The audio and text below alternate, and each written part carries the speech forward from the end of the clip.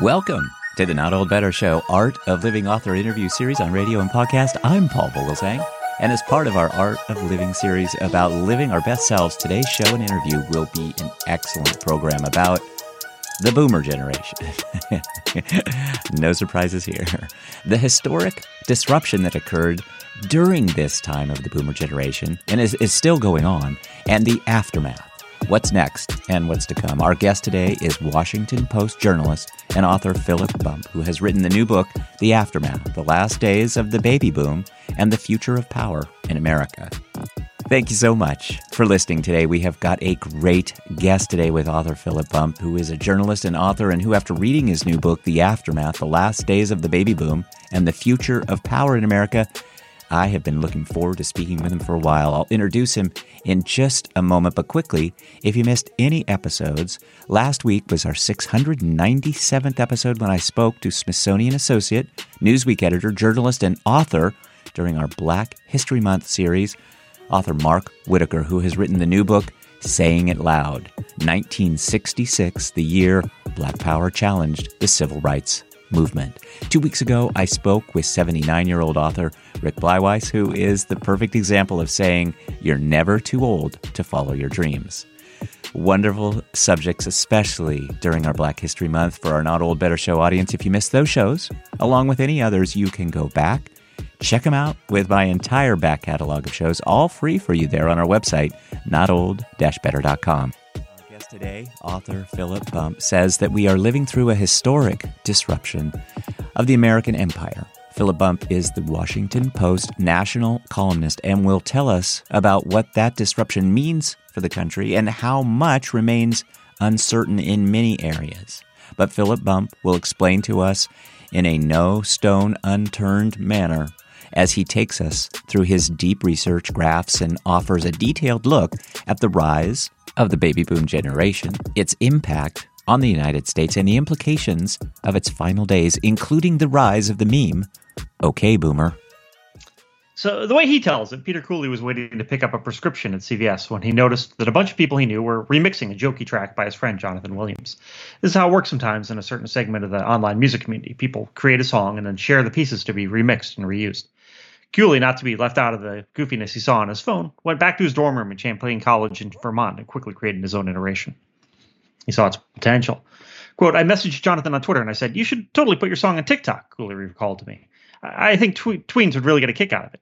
But Miller shrugged, encouraging Cooley to put up his remix instead. And Cooley did. The rest is kind of history there, Cooley said, with little exaggeration. If you're reading this book, it's fairly likely you may not spend an inordinate amount of time on TikTok. It's the evolution of a music-specific app called Musical.ly that encouraged users to sing along with existing tracks, pushing people to offer their own interpretations of popular or featured music. So when Cooley put his song on TikTok, a few of his friends made videos to accompany it. And then within a week, its popularity exploded. Quote, eventually it just got this kind of snowball effect, he told me. It got a little out of hand. It got out of hand very quickly. So what does getting out of hand look like, I asked. Well, he told me, the New York Times article. That article did, in fact, get somewhat out of hand. It was centered not on the song itself, but on the song's title, which had picked up on an increasingly popular online meme, dismissing baby boomers as out of touch or embarrassing. That song was called OK Boomer. That, of course, is our guest today, author and journalist Philip Bump, reading from his new book, The Aftermath, The Last Days of the Baby Boom and the Future of Power in America. Please join me in welcoming to the Not Old Better Show on radio and podcast, author and journalist Philip Bump. Philip Bump, welcome to the program. Of course. Thank you for having me. Thank you for joining us. Thanks very much for reading today to us. I hope you and yours are all doing well. I enjoyed the book. Again, the title is The Aftermath, The Last Days of the Baby Boom and the Future of Power in America. It's a great title. It's a great book. As I was preparing for our interview, I checked out several of your recent articles from the Washington Post, the State of the Union address article that you wrote when President Biden challenged the Republicans for seeking to cut Medicare, your analysis that you did on the Treasury Department's daily debt figures, all of the charts and graphs that accompany those articles. They're really impressive. They very much are a genuine integrated part of your reporting and your writing. And the book, The Aftermath, is full of these amazing charts and data. I wonder what inspires you. Is it the graph, the idea that you can kind of tell this really kind of numerical story, or is it the story that you have in your mind and then you use the graph to kind of add to that? I would say it's more often the case that there is a particular bit of data that I think is worth highlighting or elevating for readers that drives what I end up writing about. That's not the case with the book. Obviously, the book uses data to support the overall thesis. But for most news articles, they are short enough and punchy enough that it's usually focused on data. But it's often the case too that I will be writing something, and the way my mind naturally works is to seek out data to support whatever it is that I'm writing about. And so often data will work its way into a non-data centric story simply by virtue of the fact that my little brain likes to add numbers in there. Well, it's all very impressive and it's very helpful too. I found, I noted too in my research that you have an Adobe design background and it worked as a designer. And so it would seem to me that the graphs and all of the metrics, the data, helped to tell those stories. They certainly did that for me. How did you get started using the graphs and the data? Does that go back all the way to your work at Adobe? Yeah, I've always been good at math. Just to sort of start there, ever since I was a little kid. And then when I was in college, I had a job working in a computer lab from midnight to 8 a.m., which I realized only a couple of years ago don't exist anymore. But back in the day when not everyone had a computer, and so you had to go to a big room and write your papers and print stuff out. But I worked at one of those, and then literally from midnight to 8 a.m., right when HTML was emerging. So I saw myself how to do stuff online, how to do basic coding on HTML, and then eventual actual coding on Perl and things like that. And so I had this joint background of putting information online and doing data analysis, which is essentially what coding is when it's distilled to its essence. And so I had a blog. I had a blog prior to working for the Post since 2000 or so, and I would just riff on what I saw in the news and pull out numbers from the news. And eventually, I just decided that's what I wanted to do. And it's a fairly unique skill set to be able to both write about the news and incorporate data analysis. And so I've had a home at the Post now for 9 years. So you're right, I was at Adobe for a while. And so basically, the advantage that gave me is it made me very, very adept at using Adobe Illustrator, which is what I use for most of my graphs. So I can make graphs very, very quickly, which is obviously advantageous. Right. Certainly advantageous. And again, helpful for somebody like me to really see this. We live in this era. Kellyanne Conway coined this term, alternative facts. I wonder, do you see the data and the metrics as being kind of binary and more hard and fast, and maybe removing some of the emotion from some of the stories today, because the facts and the data and the metrics that you use really add this weight to what you're saying in the text. And so I found it very helpful. And so I wonder if you're doing that for a purpose.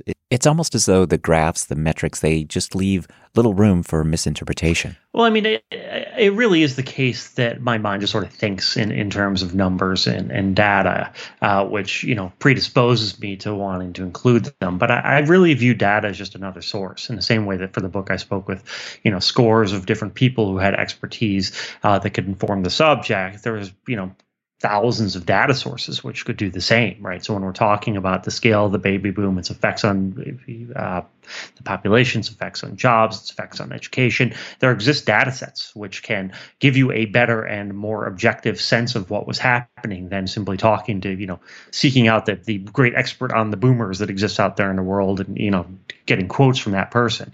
Data is a source of information in the same way that talking to someone is. And so I happen to be adept at it and avail myself of it as much as possible. Mm-hmm. Yeah, and I don't mean to say that the book is just this sterile analysis. It's wonderful. It's getting rave reviews. Again, the title of the book is The Aftermath, The Last Days of the Baby Boom and the Future of Power in America.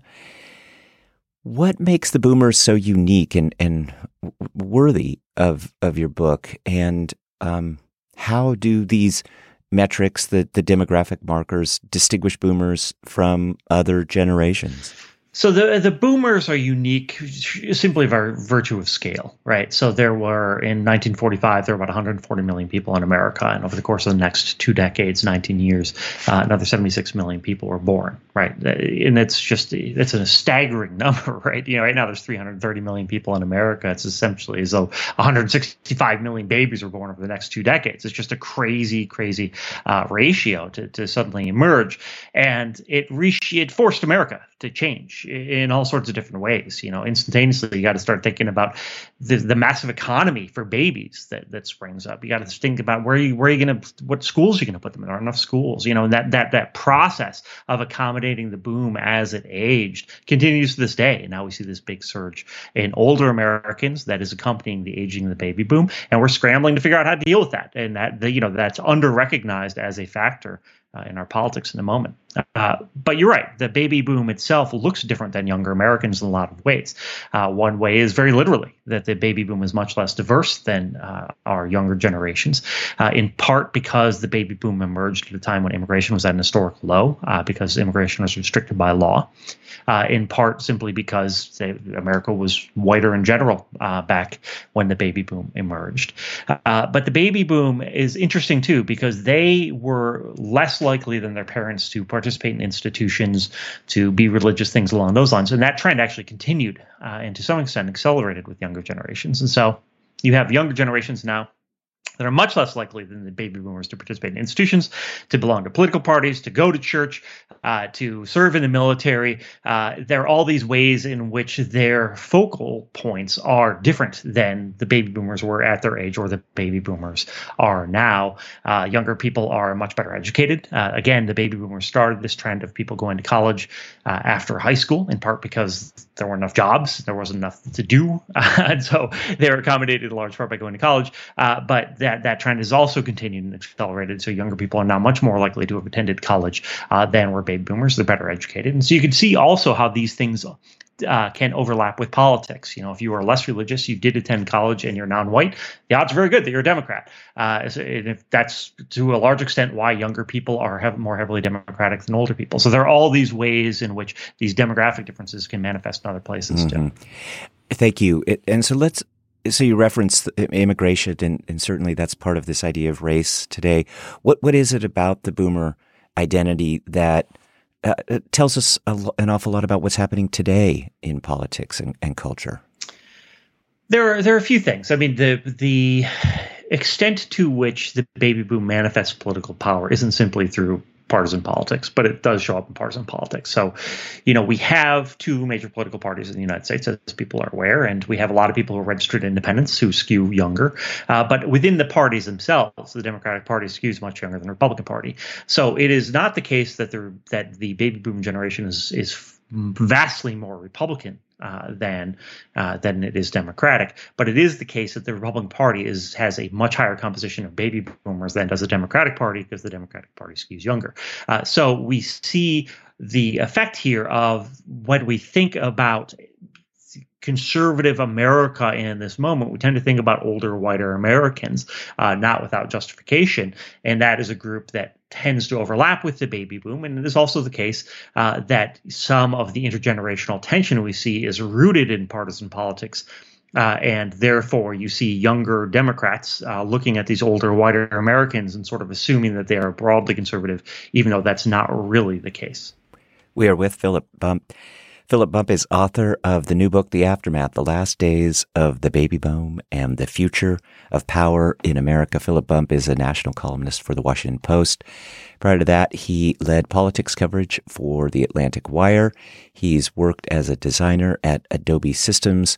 We really appreciate your time today, Philip Bump. It's, I think, a really interesting time for my audience to be thinking about much of this that you write about in The Aftermath. I'm 66. Many in my audience are in that same kind of boomer sweet spot. I guess the oldest boomers are probably 77. The youngest are probably 20 years, maybe younger than that. I believe you're a Gen Xer, I am. Right? Mm-hmm. Yep. So where does your own fascination with my generation come from? It actually started with general fascination about the generation. So when I worked at the Atlantic Wire, there was one of these sort of dust ups over, well, who's what generation and when does it start and when does it end? And so I dug into it a little bit and I actually reached out to the Census Bureau, and the Census Bureau was pretty direct. And they said, look, we don't do these generations. The only generation we pay attention to is the baby boom because it is demographically distinct. You can see the surge in births in 46. You can see it ebb in 1964. That's the generation that we identify as a generation. Everything else is sort of made up. And so I talked to other people, and yes, that was the consensus, that these are things that we invent in part because it's fun and in part because it's useful. And so that was how I came to an interest in generations broadly.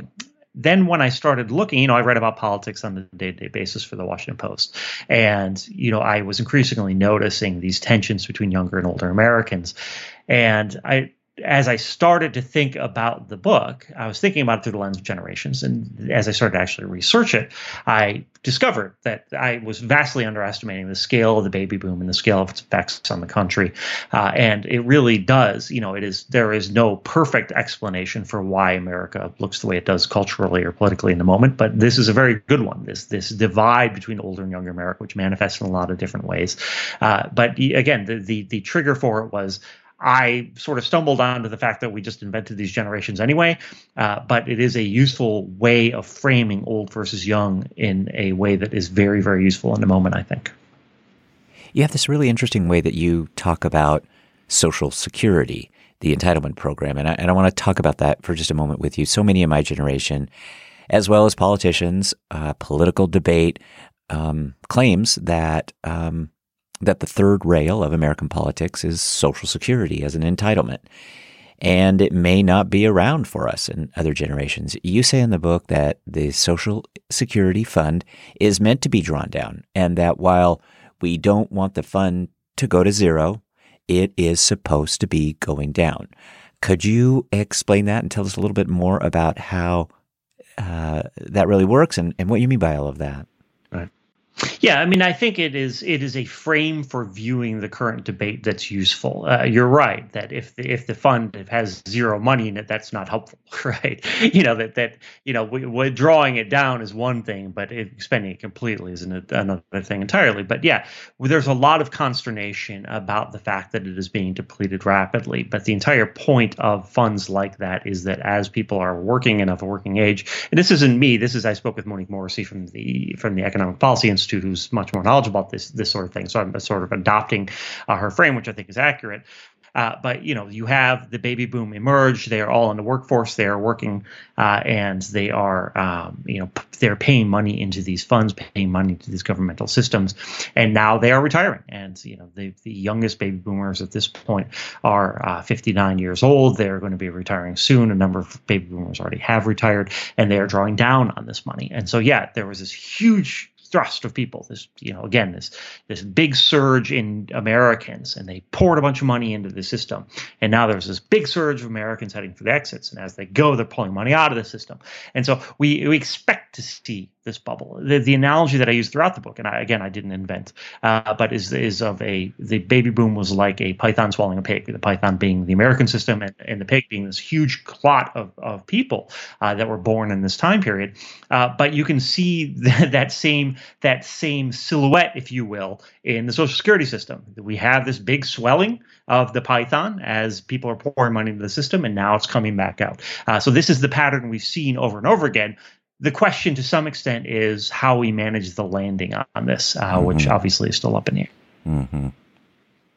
Yeah, thank you for that. I just thought that was really helpful. The book is wonderful. I really want to recommend it to my audience. Again, it's titled The Aftermath, The Last Days of the Baby Boom and the Future of Power in America. Thanks again, Philip Bump, for reading a section of Chapter 3.